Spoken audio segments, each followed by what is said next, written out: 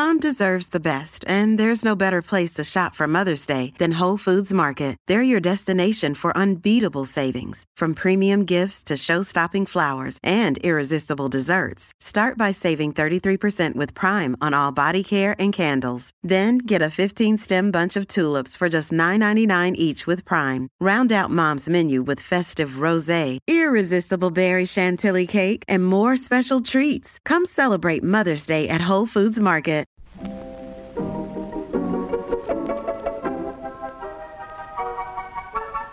Maybe it's just that you don't know how to use social courtesy. Oh, that's old-fashioned. Watch how Lizzie Post and Dan Post-Senning act as host and hostess. They know that courtesy means showing respect, thinking of the other person, real friendliness.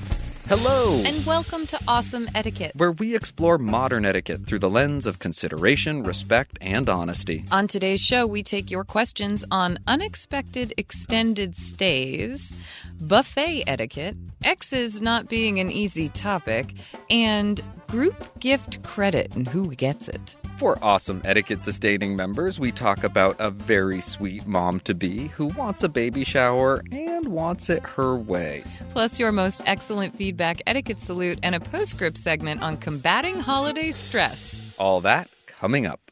Awesome Etiquette comes to you from the studios of Vermont Public Radio and is proud to be produced in Burlington, Vermont by the Emily Post Institute. I'm Lizzie Post. And I'm Dan Post-Senning. Hey! Here we go. Dan made it in by the skin of his teeth today. You're so generous. I did not make it in. I was late. But I appreciate the smile on your face when you do it. It's so fun to tease you about stuff because you laugh right along with it. And that's people, wonder what it's like doing a two-person business with a lot of different branches for it. And I've got to say, we get along really well because we do tend to laugh at the things like when one of us is avoiding a certain kind of work, we kind of tend to laugh at it. We go, I know what you're doing. I know why. I totally get it, but get it done. I see the totality of you, and I appreciate this moment within that totality. There's a lot of that goes on, and I loved the part last week when I said, oh, we've got to move the podcast earlier. Is that okay? Will it work? And Dan pipes up, yeah, that'll totally be even better. That'd be great for me. Yeah, it would be great for Dan. And he still shows up late. It's so great. Okay, now I'm red. Now I'm flushing. Tell them the best part. That just makes you in the holiday mode, right? Tell them about the tag. Oh, no. Yeah, the best part was, so Dan's getting set up at the mic this morning, and sure enough, the tag to his clothing, the clothing tag that's still on there from the store, is popping out and moving around like a little, tail. That was great. Not together. No, I'm just glad it didn't turn out to be like a gift that Pooja had hidden for you that you managed to just grab on your way out the door. Well, this is a good segue into the holidays are coming. The holidays are here. They are here. For those celebrating Christmas, this airs Christmas week. So yeah, this would be the Christmas week show. And you and I have now completed our last week of work and we are relaxing. I hope so, man. I hope that's what the weekend ends up being. Us completing things and relaxing and chilling out. I'm really excited because as long as everything goes according to schedule, I'm actually going to fly down to New York City just after Christmas. And do tell. Gonna go be on the Today Show. So fingers crossed, these things can sometimes get canceled last minute depending on what happens in the news cycle, that sort of thing. But fingers crossed that on the morning of New Year's Eve, tune in to NBC's The Today Show, and hopefully we will be talking about manners for 2020. So I'm curious about manners for 2020, but I'm even more curious. Do you have a New Year's plan for the big city? I don't. I actually don't know if I'm going to stay in the city or if I'm going to come home. I haven't decided what I'm going to do yet, and I probably need to decide really soon if I'm going to make sure I find a place to stay in the city. Part of me thinks it would be fun. Part of me thinks it would not be fun. I know, and it's that the tug between, do you want to be out and social and in the chaos, or would you rather be in a more relaxed, quiet atmosphere, or do you want to be home and in the chaos, or log on the fire entire Times Square's on TV. Yeah, that's what Dan's going to do, for sure. But this is Christmas week, still one big holiday to get through. I'm really excited because at my household, we have a 2.5-year-old now, and he is so much fun. My nephew, Jasper, I am really excited to see him light up over Christmas this year. I've been told not to expect too much, though. Dan, the dad over here, has also told me, he's like, sometimes they don't get into the present unwrap. I had a friend whose child walked downstairs and they said, Santa came. Do you want presents? We're going to do presents. She said, can I have some cornflakes? And totally ignored Christmas. It's the second present that is the one that captures their imagination, and then that's it. They're interested in that, and there we go. And that's just it. But you never know what present that's going to be. So what's it going to look like at your house? Because you all are hosting our big post-family Christmas this year. We are, and we're looking forward to it. Pooja and I have a couple of surprises. Oh, for the girls? Well, initially, and I can tell you and our entire audience, okay, so everyone is now sworn to secrecy. Yeah, because our family, just so you know, does not listen to our podcast. This is the safe zone. We're in the vault with our audience. This is a good check, right? Yeah. John Senning will listen, but he's in on this one. Okay, good. So we had been thinking about building gingerbread houses. Oh, cool. So having a gingerbread building station, we'd construct some sort of little village or house that everyone would add to. That got a little complicated, so we're going with a cookie decorating station. That's a great idea. That's really cool. That'll be really fun. I was going to say really good to dial it back from the gingerbread house, because when you've got Uncle Billy and Uncle Peter and Cousin Pete together, what would start to happen is that they would all run and get the Lifesaver storybooks out of the stockings, and they'd use them to make stained glass windows for the gingerbread We need to shatter houses. them and assemble them. And, someone would break out a plumb line at some point. It's so funny because as I was leaving the house this morning, I was talking with Pooj and I was saying, I'm just picturing Uncle Bill making the perfect Christmas cookie then calling someone over and being like, look what I've made. Anyway. It'll definitely happen. I like that. So that's okay. So that there'll be a cookie decorating station at your house. We're going to do the big dinner down at your parents' house, right? Yep. So there'll be a change of venue kind of mid-afternoon. We'll go from shrimp cocktails and Bloody Marys and sugar cookies to sit-down meal that Cindy and John are going to host. Yeah. I hope your mouths are watering, and I hope that for those of you that are going to be celebrating Christmas this year, that you are getting really excited about the celebrations you will be attending. It's certainly a really fun time, and it's the holiday that Dan and I actually get to spend together, so it's really fun for us. So a happy holidays from Lizzie and I, and whatever you're celebrating this winter, we hope that you're having a wonderful holiday season. Now, shall we get to some questions? I like that idea. Let's do it. Awesome Etiquette gets support from Storyworth. There are some stories about your mom's life that you truly never get tired of hearing. From hilarious to heartfelt, tear-jerking to plot-twisting, Mom's retelling of the events always brings a bit of joy. Just in time for Mother's Day, we here at Awesome Etiquette found the perfect gift that can capture all of your mom's stories for your family forever. It's called Storyworth. Storyworth helps you preserve precious memories and stories from your mom or a mother figure in your life for years to come. Here's how it works. Each week, Storyworth emails your loved one a thought-provoking question that you get to help pick. What was your first job? Who was your first crush? Storyworth makes the writing process a breeze. All your loved one needs to do is to respond to the email prompt with a story. Long or short, it doesn't matter. I did this with my mom, and it was really, really rewarding. You'll be emailed a copy of your loved one's responses as they're submitted over the course of the year. You'll get to enjoy their retelling of the stories, some you probably already know, or maybe the ones that you're surprised by you haven't heard before. After that year of fun discovery and reminiscing, Storyworth compiles your loved one's stories and photos into a beautiful keepsake hardcover book that you'll be able to share and revisit for generations to come. You can even keep a copy of the book for yourself. Give all the moms in your life a unique, heartfelt gift that you all will cherish for years. Storyworth. Right now, save $10 on your first purchase when you go to storyworth.com/manners. That's Storyworth, STORYWORTH.com/manners. WORTH.com/manners, it's manners with an S, to save $10 on your first purchase. And now, back to our show.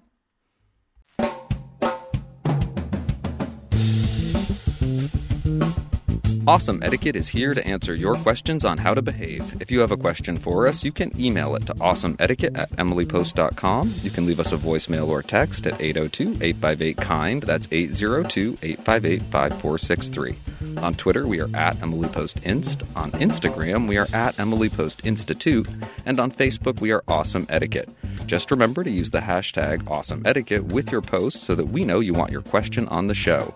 And Sustaining Members, remember to put Sustaining Members somewhere in your message. We'll answer your questions on the Sustaining Members site, now at patreon.com/Awesome Etiquette, where you can access an ads-free version of the show and all your bonus questions. Our first question today is titled Extended Stay Dismay. Hi, Lizzie and Dan. I recently encountered a tricky etiquette situation and hope you can help me better navigate similar situations in the future. I work for a very small company in a senior leadership role. I have been with this company for 3 months, with most of our work occurring remotely due to the fast-paced startup environment, team travel, and the absence of a traditional office environment. Recently, after a team meeting, a junior coworker asked if she could come over to my home. Knowing the pain of dealing with local traffic and that she lives with roommates who might make it challenging to work from her apartment, I, of course, welcomed her, thinking we would close out the workday and then go our separate ways. She ended up staying for 2 days.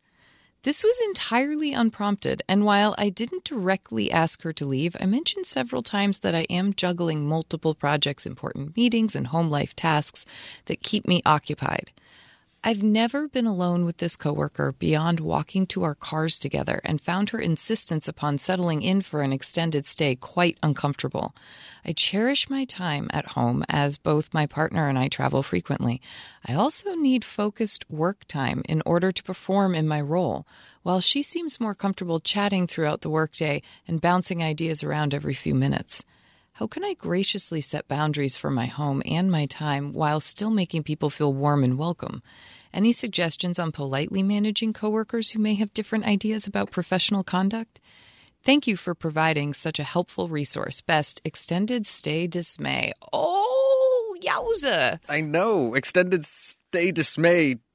Do not be disheartened. This is a relatively easy fix. Oh, I'm glad you think so. This is a rarity, too. This does not happen often. You are signaling that you have something to add. I have to mention that you and I are so fortunate. Yeah. One of the great hazards of a Q&A format show like this is that people send in prank or false questions. And we don't get many of those. We don't have to filter or sieve out the exaggerations, the salacious, the just crazy scenarios that probably aren't true. Yeah. This one almost had my radar up. It was so far out of bounds. I was saying, I don't. I think this is a real scenario. But the conduct described, the behavior, the scenario seems so improbable in some ways because it really seems unrealistic that a coworker would think, oh, I can crash. Stay for 2 days. For 2 whole days. Yeah. And not pick up on any of the hints about like things are really busy, you know? And I'm imagining however strong those hints were, that there is this just entire miscommunication of one person who's just operating on one plane and set of assumptions and another operating on a completely different set of assumptions, and they're just not hearing each other. With my own assumption, I go in and guess that I really think this must have happened somewhere in the ask of, can I come over? There must have been something either that the coworker had intentions to say and stay for 2 days and didn't quite get the words out, but certainly meant it. Or thought they had in some way. Like thought they maybe had explained that things were really bad at home and they needed a place to get away for a couple days, but didn't actually end up asking, may I please stay at your house for 2 days? What I think is really fascinating here too, though, is the split between the idea of who you can lean on for something like this, because because our question asker, Extended Stay Dismay, is saying, we've only walked to our cars together a couple times. This is not my mentee. This is not someone I bond with, work long, hard hours with regularly, probably. It fascinates me that this felt comfortable to the person doing the asking. I'm also wondering a little bit if there's a generational thing happening here. Our question asker describes themselves as being in a senior leadership role, and just the behavior, the living scenario, all the other elements of the person who's staying tell me this is maybe a junior role of some sort. Maybe, but I want to ask our millennial and younger audience out there then, weigh in. Would you feel confident asking a coworker you don't really talk to that often to go stay at their house for 2 nights? And I'm guessing not. That's where I think this really goes into, this is super rare behavior. I think this person may never find themselves in this situation again. Most likely. The ask was for future, what would I do in the future? And I do think that, and Dan said right from the get-go, there's an easy fix for this. I'm curious what your easy fix is, and then I'll go with mine. It's okay to say it. It's okay to ask them to leave. Yeah, I think so too. It really is. And you can do that in a kind and gracious way. You can say, listen, I've so appreciated having you here. We've gotten so much done. It's really time for me to turn back to my life, and let's figure out how to get you home. Here's my sample scripts are failing me, but you have to actually say the thing. I think you have to address the fact that there was a miscommunication. Carol, I wanted to sit down and talk with you because I think there might have been a slight miscommunication. I don't want you to feel awkward or too pressured, but I wasn't prepared to be hosting you for 2 or 3 days. I thought you were just going to stay for the evening or just for one night. And I'd love to talk to you about making arrangements to go somewhere else at this point. Or that gets kind of harsh at the end there, so I would adjust the end of that. But you get where we're going with it. It's that you recognize that you were under a different assumption of what was happening, and you apologize for the miscommunication. One other thing that might help have that sort of difficult or awkward moment of conversation is to be prepared to also invite them to stay. That if there is really something going on where, for whatever reason, it's just incredibly impractical at this point for them to go anywhere else, or expensive, or whatever it is, that unsafe, yeah, you might accommodate them for a night, but at least now you've set up that the baseline expectation is that they don't stay. Mm-hmm. And if you are making that accommodation, you're making it for specific reasons, and you're doing the best you can to help them with a difficult situation, but you've set yourself up for that not being a regular thing or something that they can just lean on.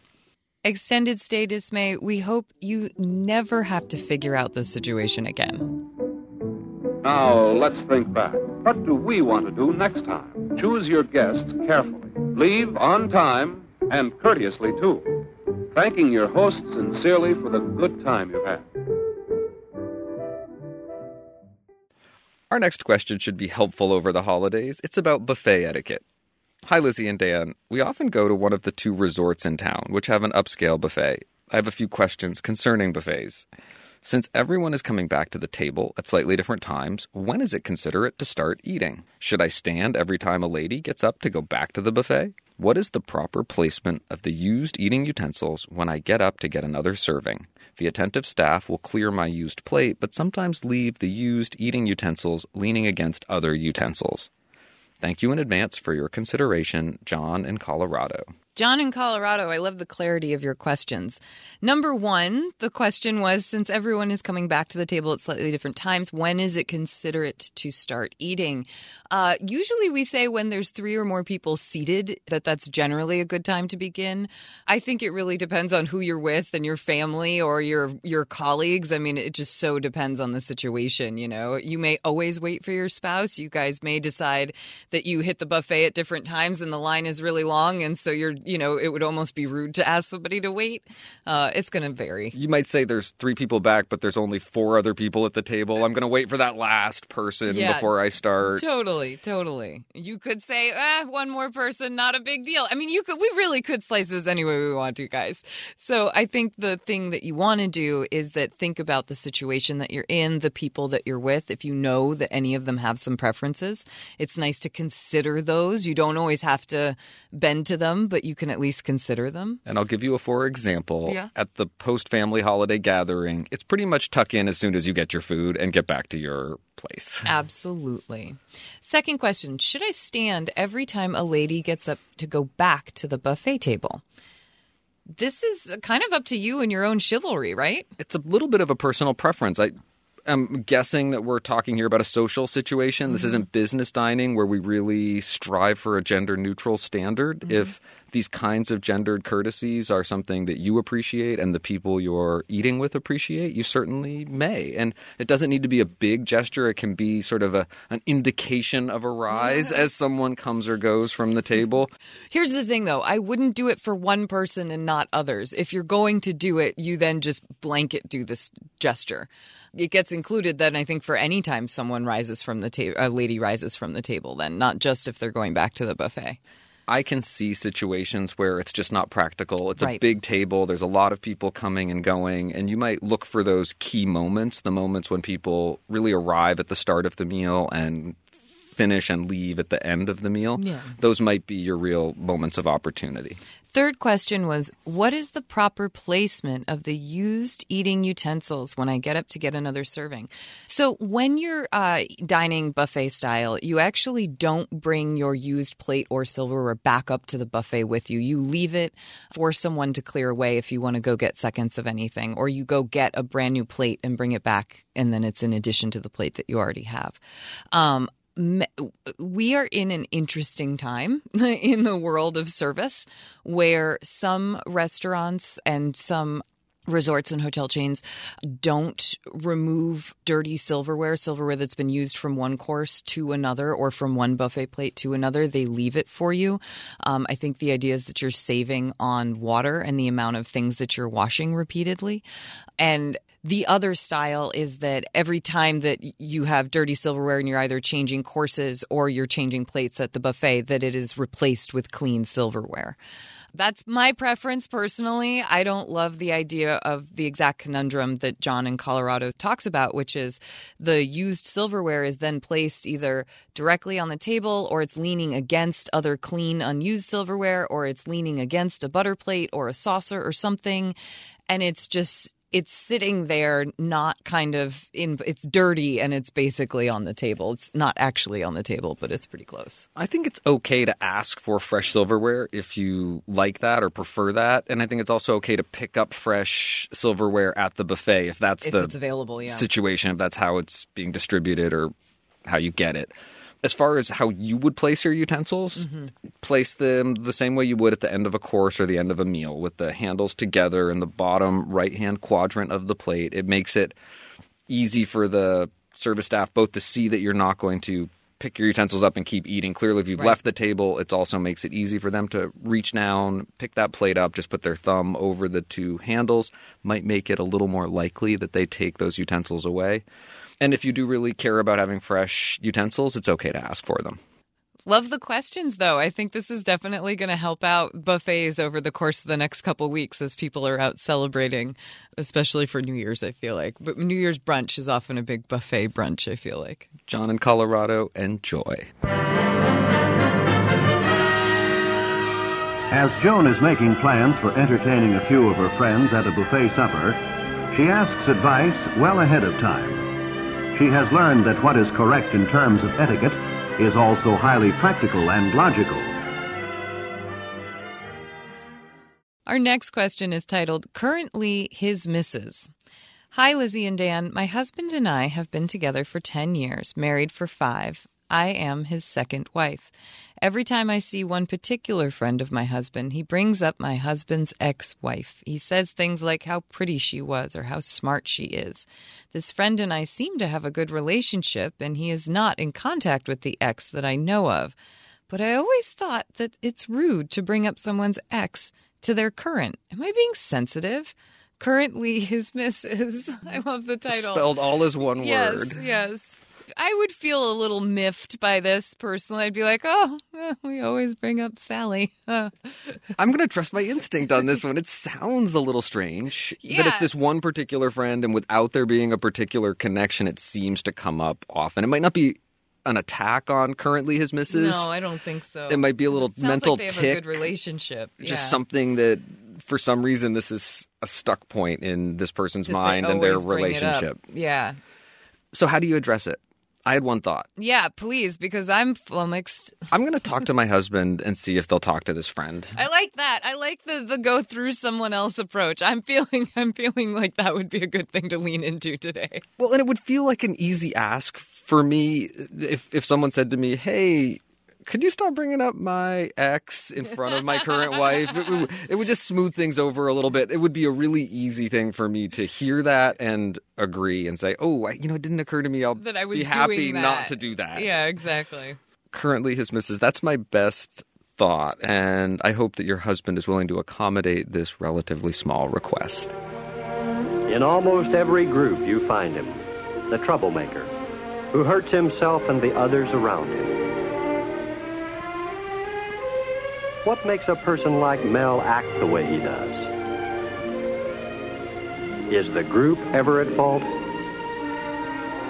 How would you cope with someone like Mel in your group? Could you help him? What do you think?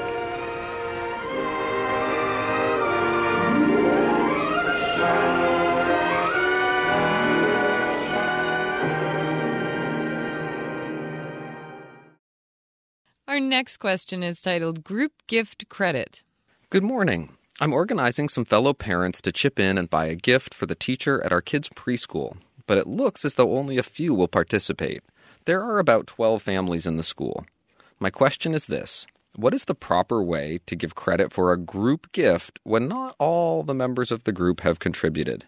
As in, what should I write on the card to the teacher? Thanks for your help on this. Sincerely, Ben. Oh, Ben, we get this question so often. We understand where it comes from. The etiquette answer is honestly, if you put it out there for everyone to participate in a group gift, not everybody did. It is going to look a little strange, I think, when you have a gift from some members of the class parents and not everyone's. So we think that the best thing to do is to put everyone's name on the card or just say from all of us and leave it as being generic. We happen to like when everyone is able to sign a card. If you can make that happen, do it. When people say, oh, but I didn't contribute, you say, we know you wanted to in spirit, or you know. The issue people sometimes come up with is when someone says, no, I really don't want to be on the card. I don't want to be on anything. I don't like the pressure that I'm feeling. And that's when you really do need to back off. And so if you get someone who's resistant to being on the card, just understand that you've given them every opportunity to participate and they've chosen not to. Some people choose to run with that thought from the beginning and just write the card from only the parents that participated. But I think that personally, this is why I am not a fan of group gifts at holiday times for teachers and things like that, because I feel like if someone doesn't want to participate, you end up in this kind of awkward situation of, well, they had the option and they didn't, or they couldn't. And are you singling them out? Are you punishing them? Are you giving the opportunity for them to participate in ways that they can? I mean, it's just it's a very complicated thing for something that is so generous in nature.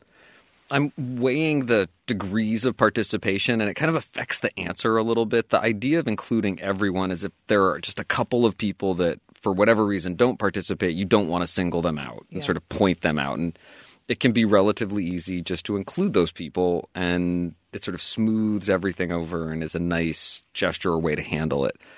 In this case, maybe the majority aren't participating, so that solution just starts to feel less like a appropriate smoothing of the situation and starts to feel more like a not honest representation of what's happening. And in some ways, that's the danger of the group gift. I loved your idea of getting everyone to sign it, because that sort of is a second pass around.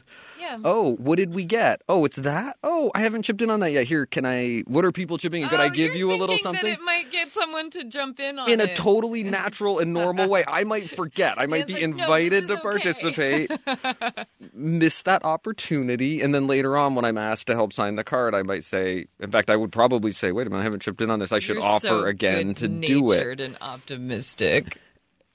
The generic signing of from all of us, I think, is a sort of a more honest approach to sharing the credit across the whole classroom, even if only a quarter, a third, or even a smaller percentage actually got the group gift. Yeah. The place where you run into trouble with that, though, is like we had said, if the person doesn't actually want to participate in this, they might have their reasons. They might not feel comfortable donating to teachers. And I know that sounds awful because a lot of teachers have not a lot of support and they're asked to do a lot from their own pockets.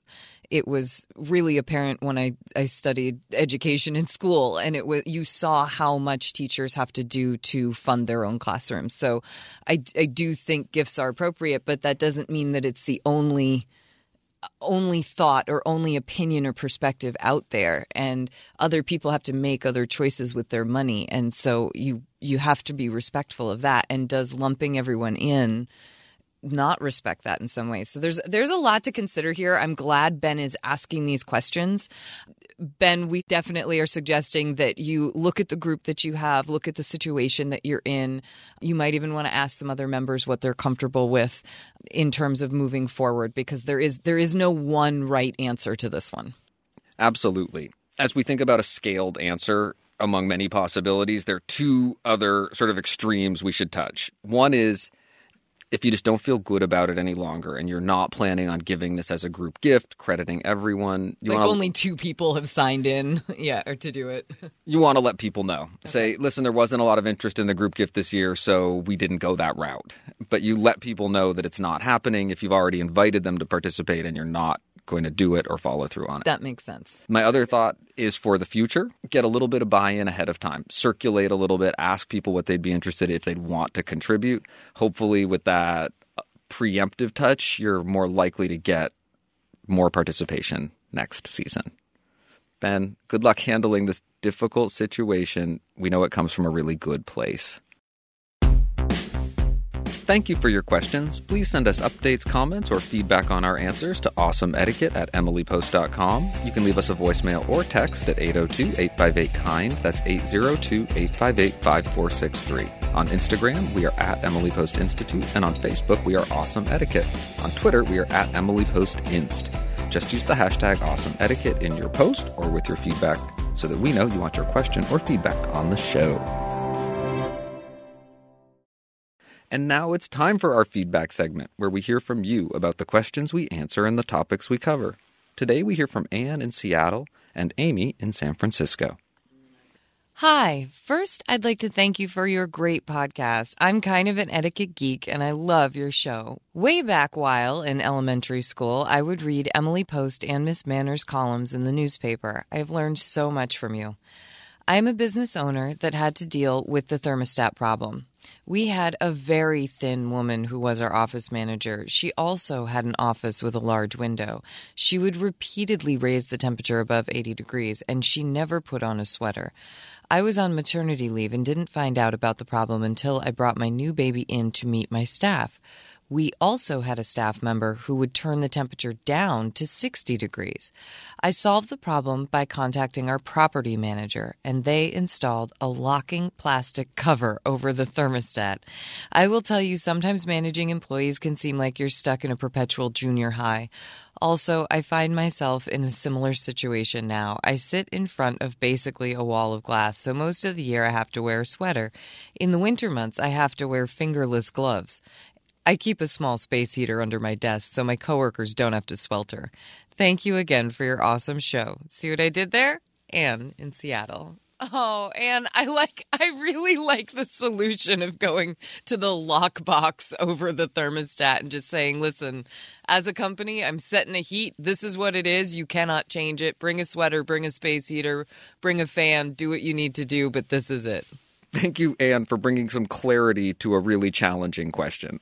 Our next piece is from Amy in San Francisco. Hi, Lizzie and Dan. I wanted to give some feedback for the bride wanting to know if she could ask her sisters to be bridesmaids for her wedding. I wanted to offer some advice as someone who has had a few weddings, same guy, interesting, and been a bridesmaid a few times. 1, figure out what the duties will be beforehand and, if possible, how much money it will cost. Dresses, shoes, hair, makeup, add it all up. 2, Ask them, the bridesmaids, over email or in a letter where you outline the details of what is expected of them, costs, etc. Asking over email, while less personal, gives people time to think it over before they reply. 3. When asking, phrase it as, you could be a bridesmaid, an usher, do a reading, etc. This gives the sisters the option to take part in the wedding in other ways without being bridesmaids. Hope this helps the bride-to-be. XOXOX, Amy in San Francisco. Amy, this sounds right in line with a lot of our wedding advice, and we know weddings are one of those times when people often meet Emily Post. Thank you for sending us your thoughts and updates. Please keep them coming. You can send your comment or update to awesomeetiquette@emilypost.com or leave us a voicemail or text at 802-858-KIND. That's 802-858-5463. It's time for our postscript segment where we dive deeper into a topic of etiquette. And today we're going to talk a little bit about holiday stress. 'Tis the week. This is when things get nutty. It can. Right? It's like you've got people rushing around because they're actually going to be traveling places for the next 2 holidays that are coming up. You've got people rushing around for last-minute gifts or last-minute items for parties that they are headed to. Or throwing. Yeah, there's oftentimes we're in a bad wet for much of the United States. At least we're in a bad weather sector.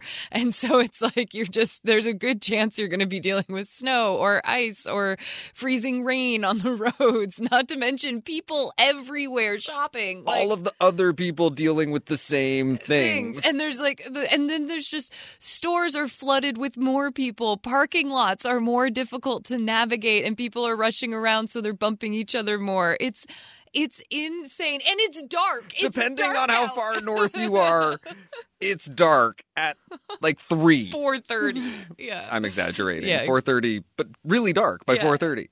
I like that your show note is, it's real. Pooja gets real busy this time of year being a therapist. Pooja's a mental health counselor. Yeah. And within that profession, it's a known thing that as you get closer and closer to the holidays, you get busier and busier. Yeah. And people need help relieving the stress. And one thing that we know is that stress does lead to rudeness, and we know that rudeness can lead to more stress. I mean, just think about when you have a tough day where some of these places that we've just talked about are stressful places, and you hear your brain, it goes to the negative. It goes to that person's a jerk, not, oh, excuse me. Or, oh, I'm never going to get out of here, instead of, it's okay. Yeah, 5 we're all in this together. Yeah, and 5 people in line does take time. I am going to have to wait this out. It is so easy to let us lead with that impatient me first brain. And etiquette can be a real helping hand this time of year.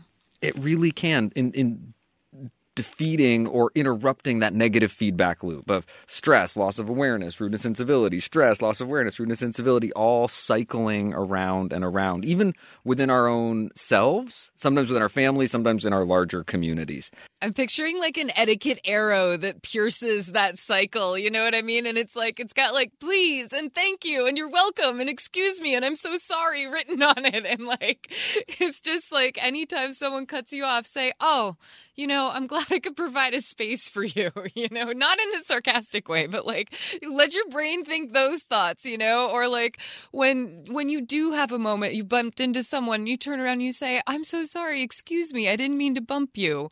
It's not that hard. And boom, it pierces the stress. Those like magic words are magic. They are. And I love how your example like teetered on the sarcastic and you were like, no, not sarcastic, genuine, sincere.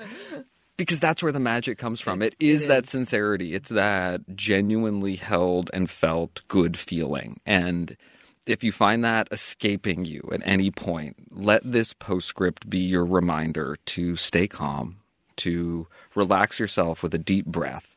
Remind yourself that the whole purpose of the hustle and bustle is to create and carve out time to spend with others, to reconnect with yourself, your family, your friends, to breathe deep and enjoy. And it is that connection that we find that is so meaningful and significant. And if it feels like it's a little far away, remind yourself that it's relatively easy to bring it back with those little etiquette arrows that my cousin described, piercing that negative feedback loop. Be that agent of change. Be that good in the world. We know you can. That's why you listen to this podcast, and we thank you for it. We wish you a very happy holiday season, and we want to leave you with a little quote from Emily Post at the end of her life. She said about etiquette, "Whenever two people come together and their behavior affects one another, you have etiquette. Etiquette is not some rigid code of manners. It's simply how persons' lives touch one another." We wish you all the best as you connect with what's important to you this holiday season.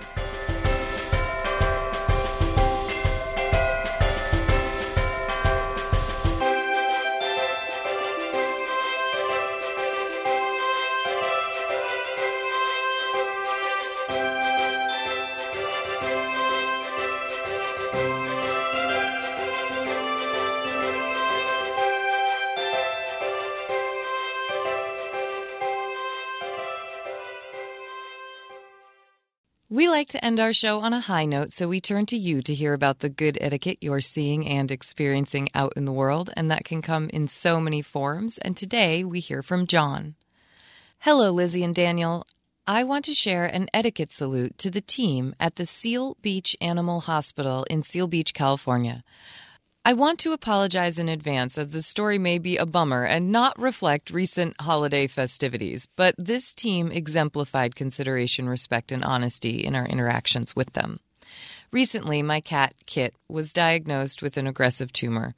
This was missed by a previous exam at another hospital, so we sought out a second opinion at this location.